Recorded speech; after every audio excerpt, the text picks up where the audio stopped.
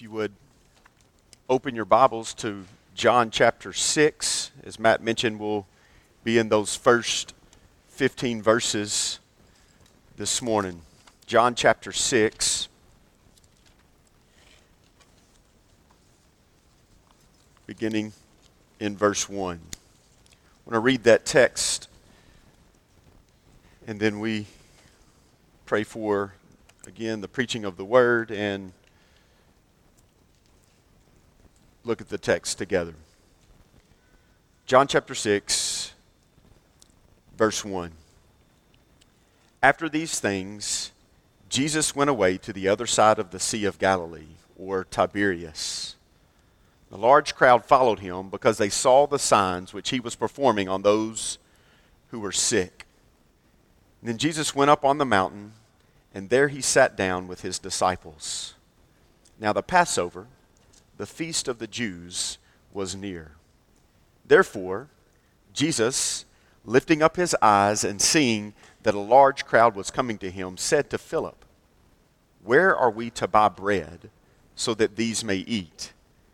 This he was saying to test him, for he himself knew what he was intending to do. Philip answered him, 200 denarii worth of bread is not sufficient for them, for everyone to receive a little. One of his disciples, Andrew, Simon Peter's brother, said to him,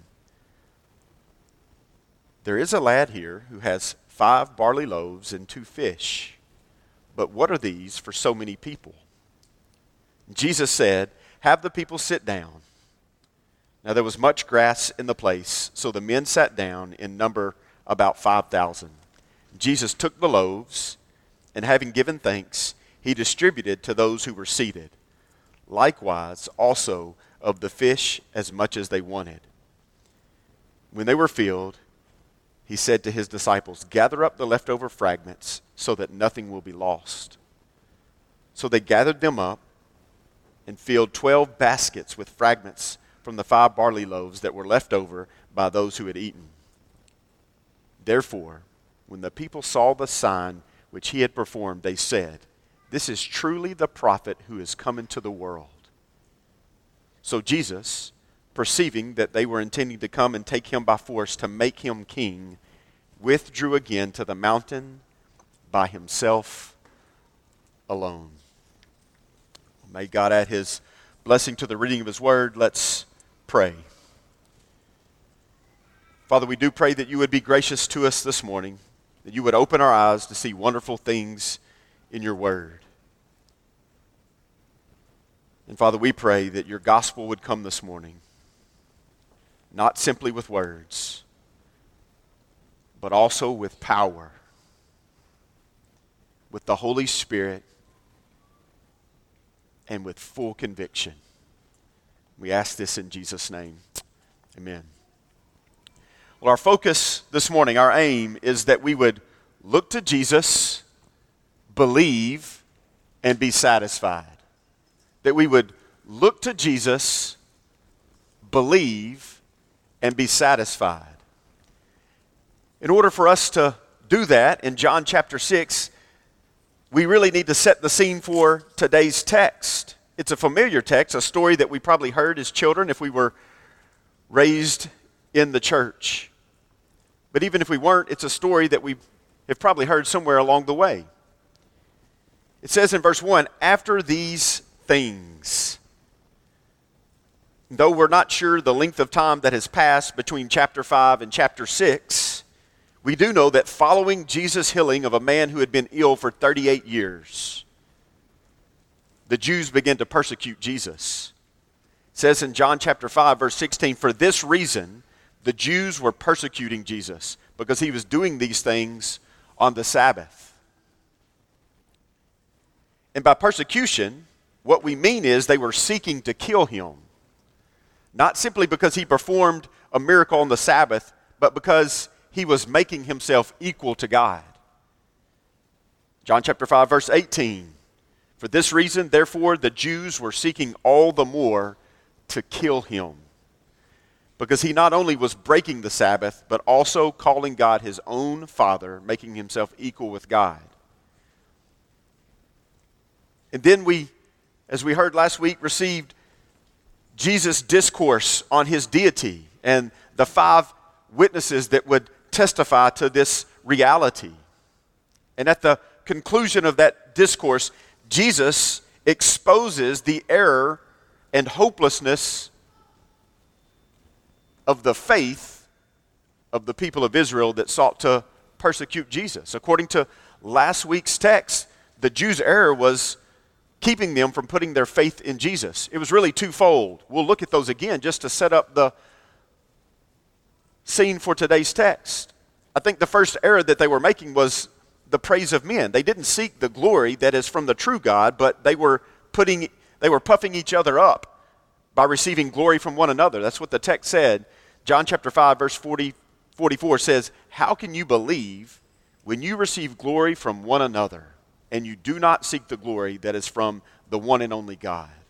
In other words, they didn't really seek the heart and face of God because the praise of other men satisfied them. Just like themselves, they created in their own mind what they thought was good and right. They had a sense of pride and superiority and safety in their position. They were being told that they were right and good by men who were guilty of the same sins that they were guilty of. The first error that the Jews made was that they had created their own self-righteous little echo chamber that blinded them from putting their faith in God. There's a small piece of application that we want to hit. This morning's sermon I hope to help us apply as we move through the text. My question is your life open to godly critique?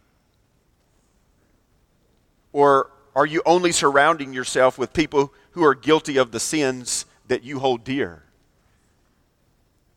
Who can speak loving but hard truth into your life? But the second reason that the Jews were unable to put their faith in Jesus, it wasn't just that they had created their own little self-righteous echo chamber, but they had the wrong object as the goal to put their faith in. In Jesus' assessment of the Jews in verse 45 of chapter 5, their hope was improperly set on Moses and the law. "Do not think," he says, verse 45, "that I will accuse you before the Father. The one who accuses you is Moses, in whom you have set your hope. For if you believed Moses, you would believe me. For he wrote about me," Jesus says. "But if you do not believe his writings, how will you believe his words?" The Jews believed that they were a great people who were inherently better or more righteous than the world around them. They simply had that mindset because of their heritage. They still believed in their minds that God chose them because they were special. They were good and better, rather than understanding that they were special because God had chosen them. Had the Jews truly understood the words of Moses, they would not have misunderstood the prophecies in the Old Testament of the Messiah to come. But because they saw Moses as a national hero that had delivered them from Egypt, rather than seeing in Moses this stammering, broken man who had been used by God to demonstrate the glory and power of God, despite Moses' shortcomings, to deliver them from the people of Egypt. Despite being at the bottom of the social, ethnic food chain in the Roman Empire, the Jews still believed that they were somehow better. But the reality was they were missing it all. They misunderstood the account of Moses. They misunderstood the Old Testament prophecies of the Messiah, and therefore they were missing the only true object of saving faith that stood right before them, Jesus. So to import into today's text these faith errors that the Jews were making is what is required for us to understand what takes place in John chapter 6. So let's import those into John chapter 6 and continue to press forward in the text in John together. It says, after these things, John chapter 6, verse 1, Jesus went away to the other side of the sea, or Tiberias. Now, Tiberias is just another name for the other side of the sea that the Romans had given it. They were in charge. They were in control. And so that's where that name comes from. And it says this. It says, a large crowd followed him because they saw signs which he was performing on those who were sick.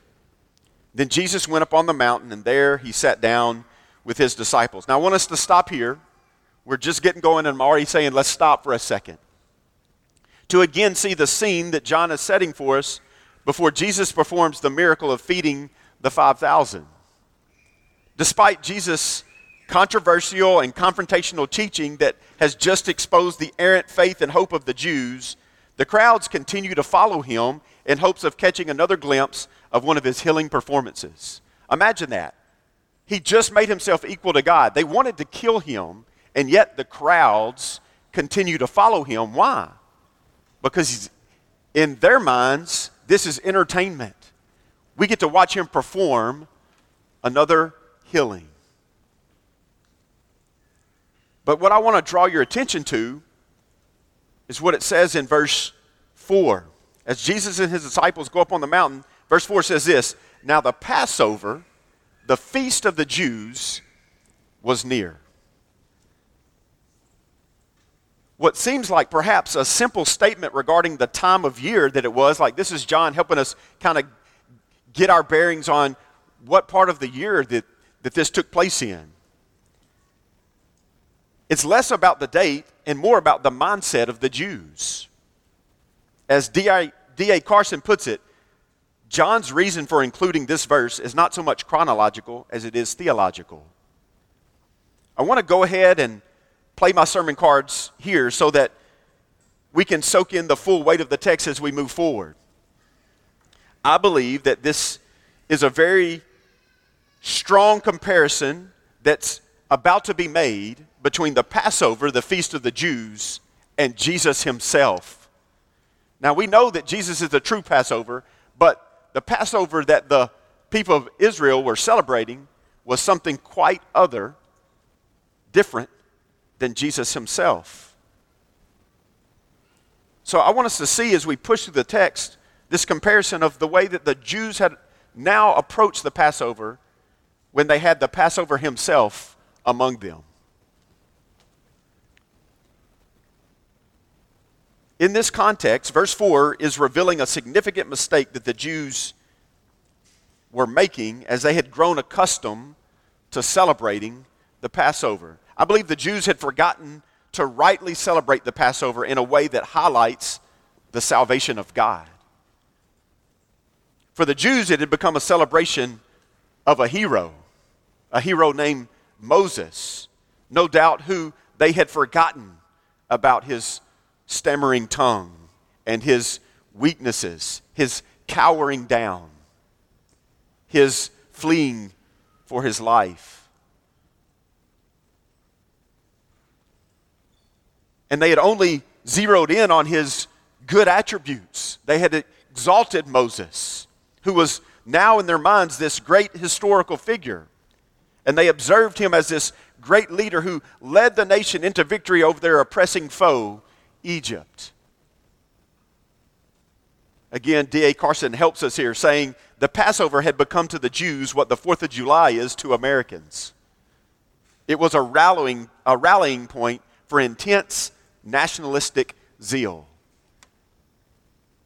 Gone were the days of the weight of a lamb being slain, sacrificed and blood covered over the mantles to spare them from the wrath of God.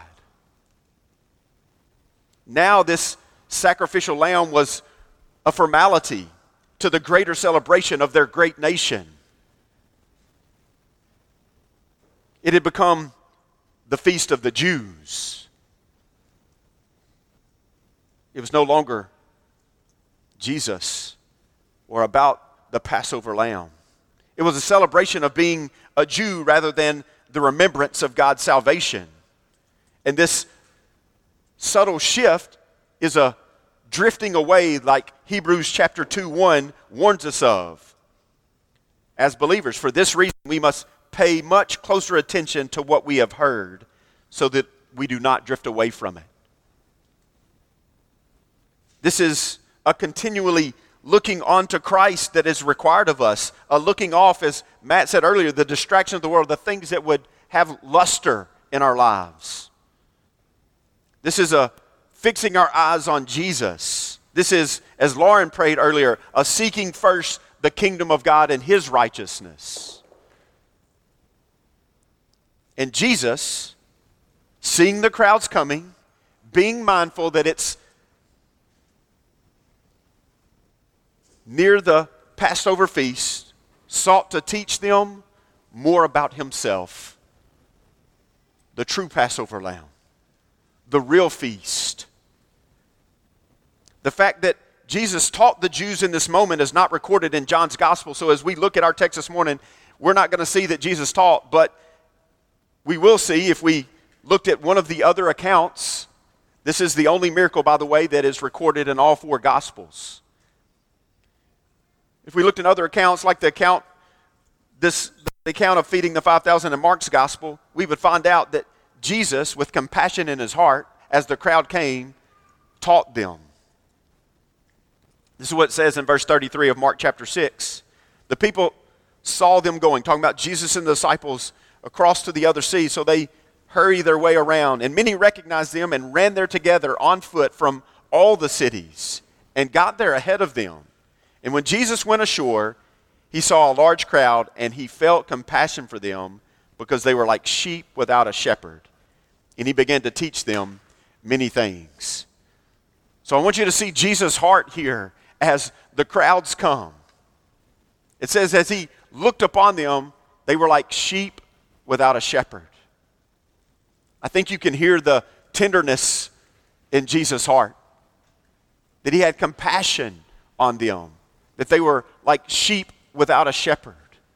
They were lost. They were blind. They were helpless. And Jesus saw them that way. And following this extended time of teaching that Mark tells us about, John records for us the behind the scenes of the crowd interaction between Jesus and the disciples that precedes the feeding of the 5,000. This is what it says in verse 5. Therefore, Jesus, lifting up his eyes and seeing that a large crowd was coming to him, said to Philip, "Where are we to buy bread so that these may eat?" This he was saying to test him, for he himself knew that what he was intending to do. And Philip answered him, 200 denarii worth of bread is not sufficient for them, for everyone to receive a little. What follows is, again, this miracle that is recorded in all four Gospels. And in those four Gospels, the details that John provides are unique. It's one of the beauties of the four Gospels. They're cohesive, and yet we get different perspectives and looks on the same events. In all the other Gospels, Jesus is interacting with the disciples in general. But in John's text, I think we're given insight into something unique and important, because he interacts with two disciples in particular, Philip and Andrew. And I think a lesson being taught to the disciples, particularly Philip in this moment, is one that we all need to heed and hear again. Again, Jesus, knowing full well what he intended to do, to feed the 5,000 men, asked Philip, where are we going to get enough food? Or to be specifically, where could we buy the food to feed the 5,000?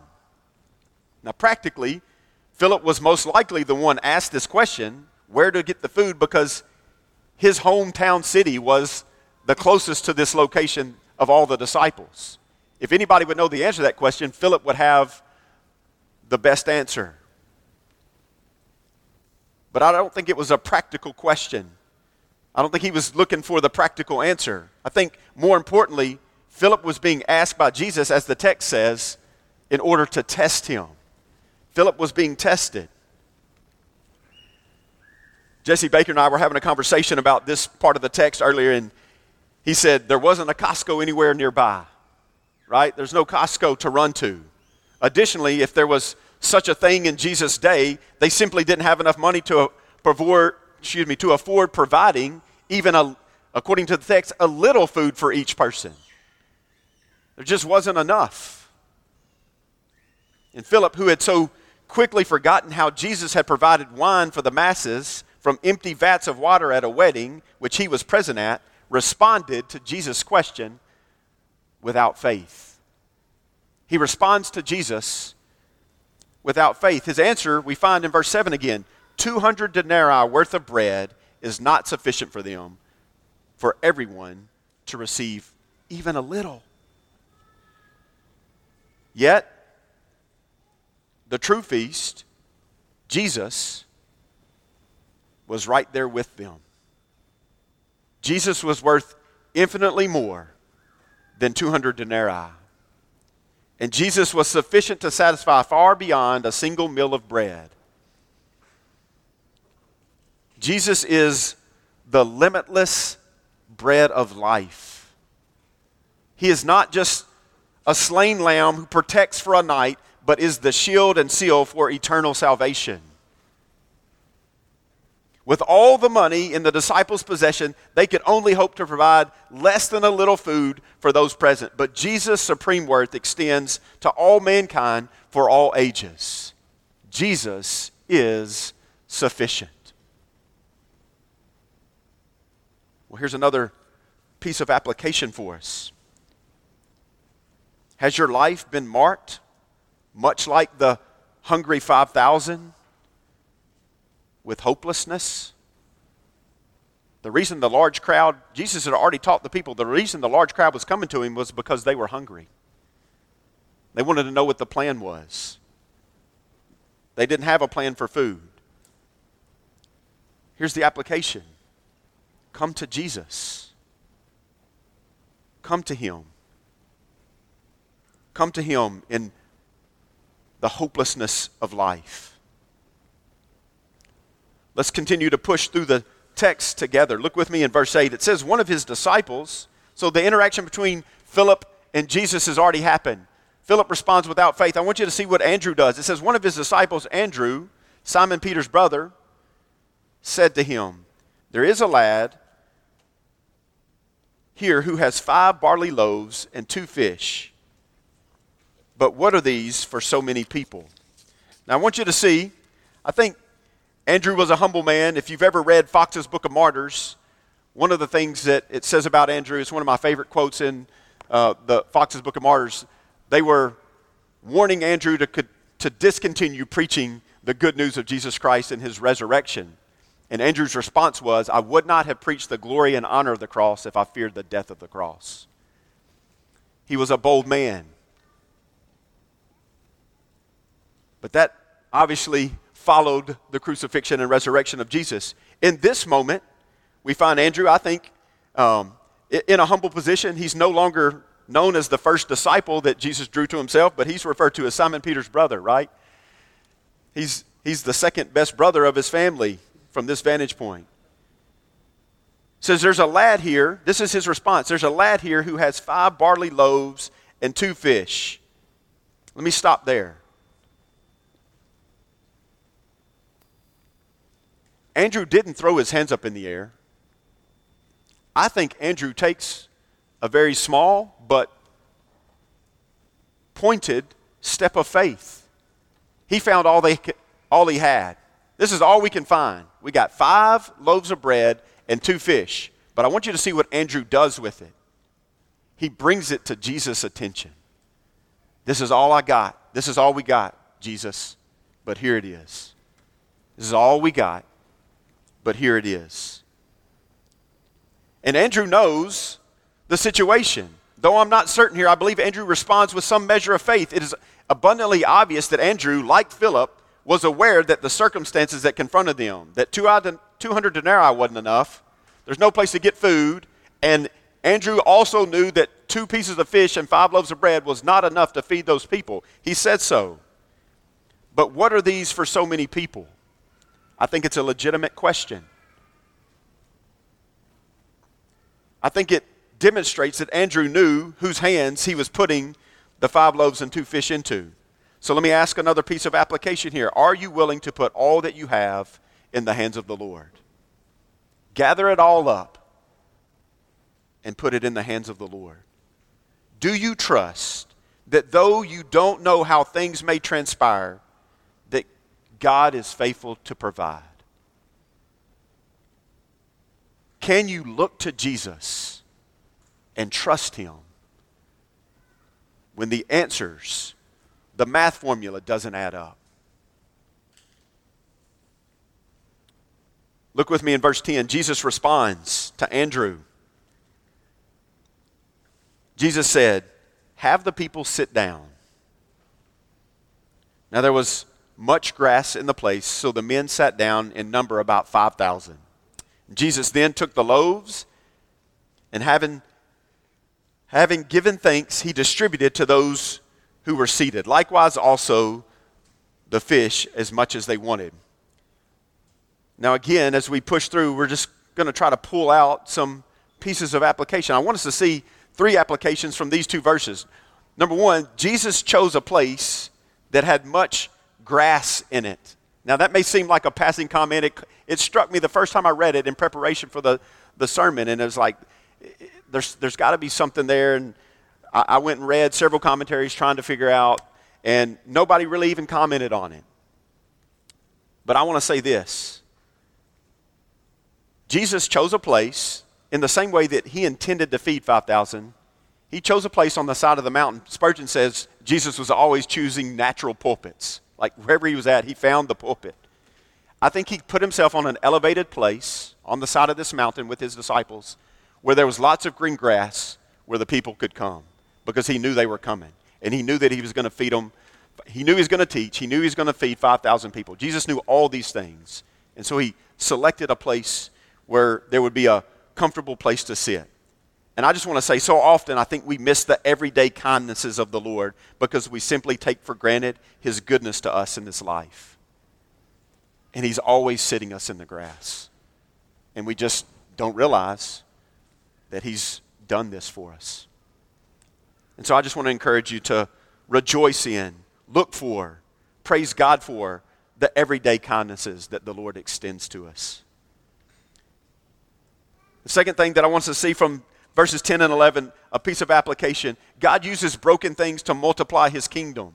Now, I'll be honest with you. I understand that this is not the point of the text, but Mark tells us that in his rendering of this event, that Jesus broke the bread and gave thanks. Verse 41 of Mark chapter 6, it says, "And he took the 5 loaves and the 2 fish, and looking toward heaven, he blessed the food and broke the loaves and kept giving them to the disciples to set before them, and he divided up the 2 fish among them all."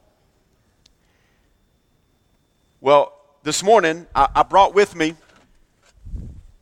a piece of bread. If the students are here, if any of the kids are in the room, and maybe you're taking great sermon notes, maybe you're drawing something that you thought would be fun to draw, I want to get your attention for just a minute because I want to show you this piece of bread that I have in my hand. Some people may already recognize this bread, all right? The reason that some people may already recognize this piece of bread is because this is Brandy Suggs' very delicious, especially if you put some good butter on it, homemade bread that she brought to the Smith house this week for us to enjoy. And I just want you to know this is still a good piece of bread I'm going to put butter on for lunch today, all right? But this piece of bread, this is what Jesus did. All right, now think about this. He had 5 loaves of bread. And of the 5 loaves of bread, think about this right now. I don't know how many people are in this room, but I'm going to say it's probably in the 80 to 100 range. All right? Jesus took 5 loaves of bread and fed 5,000 people. And this is what the scripture says he did. It says he broke it, and then he broke it, and then he broke it, and he kept breaking the bread and breaking the bread and breaking the bread. And guess what happened to the bread? It never ran out. He just kept breaking it and breaking it and breaking it. And there was always enough food for everybody that was present. The broken bread continued to be broken and serve the people. Now I'm going to set the bread down here, like I said, and save it for later. But I want you to hear this, students. When Jesus was breaking that bread to serve those people, to feed those people, I think there was something more significant going on. I think Jesus was demonstrating how God multiplies his kingdom. That he takes broken things, and God takes broken things and uses them in his masterful hand to accomplish his will, to do the things that God intends to do. There's no salvation of the world unless the Lamb of God himself was broken. If Jesus isn't broken and crucified, there's no salvation. And though I don't think, again, that's the point of the text, I do see that in the same way that Jesus broke the bread and caused it to multiply to feed 5,000, God also breaks us for the purpose of making us useful for the spread of his kingdom. But I want you to see one more thing from those two verses. And I want everybody to hear this. Obedience matters.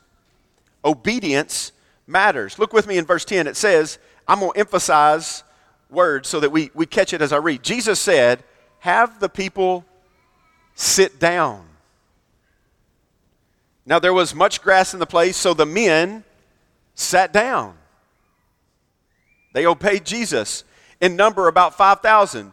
Jesus then took the loaves, and having given thanks, he distributed to those who were seated. Likewise also the fish as much as they wanted. Now, that may be a simple connect of dots there. But Jesus said sit down, they sat down, and it says he fed those who were seated. Now there may have been people standing that got to eat too. I don't know. The text doesn't explain it to us. But I do see Jesus said sit, they sat, and he fed those who obeyed.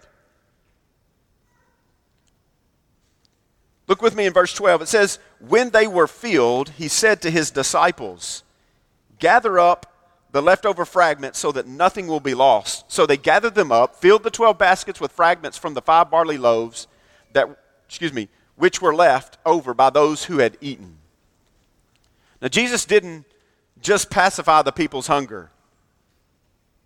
It says, when they were filled. Now I don't know what anybody's eating patterns are in here, but I'm a breakfast guy, right? I love to go eat a big breakfast. Bacon, eggs, biscuits, gravy, the whole works, right? I like to eat a good enough breakfast where lunch doesn't matter. I want to be filled at the breakfast hour. That's my pattern. And sometimes at lunch, I'll just eat something light just to tie me over, all right? This is not a tie-me-over meal that Jesus fed these people. He filled their bellies. They were filled. Additionally, not only did everyone have their fill, but it says leftovers were collected. The abundance of God's provision is immeasurable. Not only did everybody have their fill, but they collected 12 basket loads. That's more food than what they began with.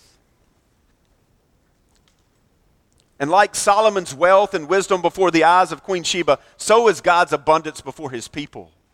If we'll just look to our great God and his supply, we'll see an abundance.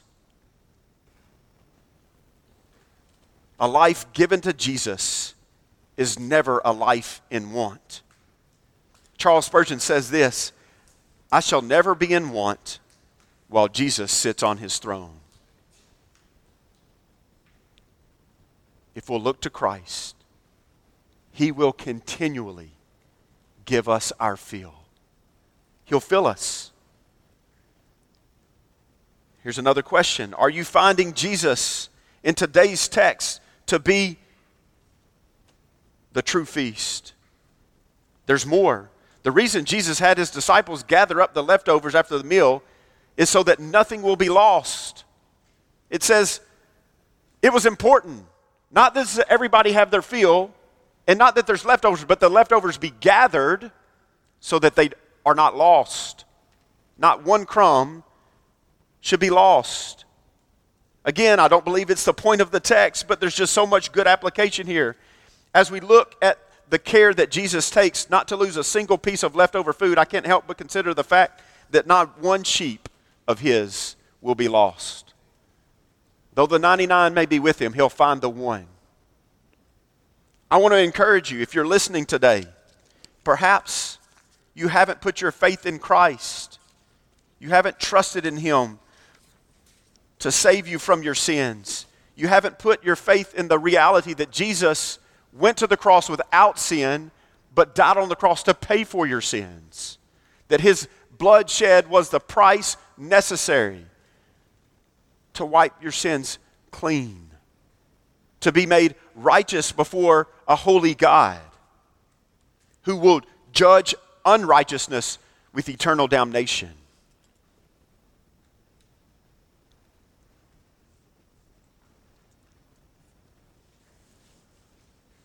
Well, I want us to finish the text this morning as we walk verse by verse to its conclusion.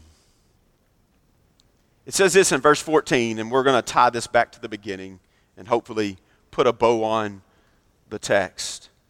Therefore, when the people saw the sign which he had performed, they said, "This is truly the prophet who is to come into the world." Well, this is what they came for. They thought they were going to run around to the other side of the sea to watch Jesus heal more sick people. They wanted to be entertained with more miracles. They weren't expecting him to take 2 pieces of fish and 5 loaves of bread and feed 5,000 people, but they experienced it. They got their miracle that they came for. And their response is this. Listen to it. It doesn't sound so bad. This is truly the prophet who is coming to the world. It looks like they're getting it. He's the Messiah. But listen, they still had this wrong, nationalistic, jacked up idea of who Jesus was. And so when they said he's the prophet that's coming to the world, they're still thinking he's the prophet that they wanted him to be. And they couldn't embrace him for the king that he was. So it says this, verse 15. So Jesus, doing what Jesus does, perceiving that they were intending to come and take him by force to make him king. That means they were coming to take him by force to make him king. Jesus knew that they were going to do that. Think about the irony of that. That people who had misunderstood him, who desired to kill him, who hated that he claimed to be equal to God, were going to take him and make him king. Listen, we all know nobody makes Jesus king. He is king. He's the King of Kings. Nobody makes him king. All other kings that have ever walked the face of the planet, or prime ministers or presidents or whatever you want to call it, they've been made what they are. But they're not the king. Jesus is the only true king. And it says, as he saw them coming, he withdrew again to the mountain by himself alone. He's not even with the disciples at this point. Despite the compassionate teaching that Jesus just spent hours giving to these people, and the gracious provision of the food to their fill, the Jews erroneously came to see a man perform for them an entertaining sign near the time of their national celebration to stir up their fervor for a king that would provide for them what they wanted. Listen to me. Jesus is not going to give you what you want. He's going to give you what you need. He's going to give you what he wants to give you, which is greater and better than anything that you would try to make Jesus give to you. He'll give you salvation. He'll give you relationship with himself. He gives you the assurance and promise of eternity, fellowship with the Father, Son, and Holy Spirit. What the people sought would not satisfy. It would only meet a temporary need like the meal that Jesus provided for them. But in their moment of earthly, self-righteous glory, Jesus slips away. Just as he will anybody who seeks their own glory or to use Jesus for whatever purposes they have in mind. Listen to me. If you try to use Jesus, the real Jesus will slip away. He'll be gone. But the true Jesus, the King of the universe, humbled himself to walk among men, to preach the good news of himself, to live a life without sin, and to be offered as the true Passover lamb, a once-for-all sacrifice, providing, listen to this, an ever-satisfying joy and a sufficient salvation that leads to eternal life to all those who upon him and the feast of the true bread of life put their trust. That's what this text is about. It's about seeing Jesus and knowing that he's sufficient. Knowing that he's enough. Knowing that he is the true feast. Not some national celebration. And that's exactly what Jesus wanted from the people in his day. And it's exactly what he calls us to today.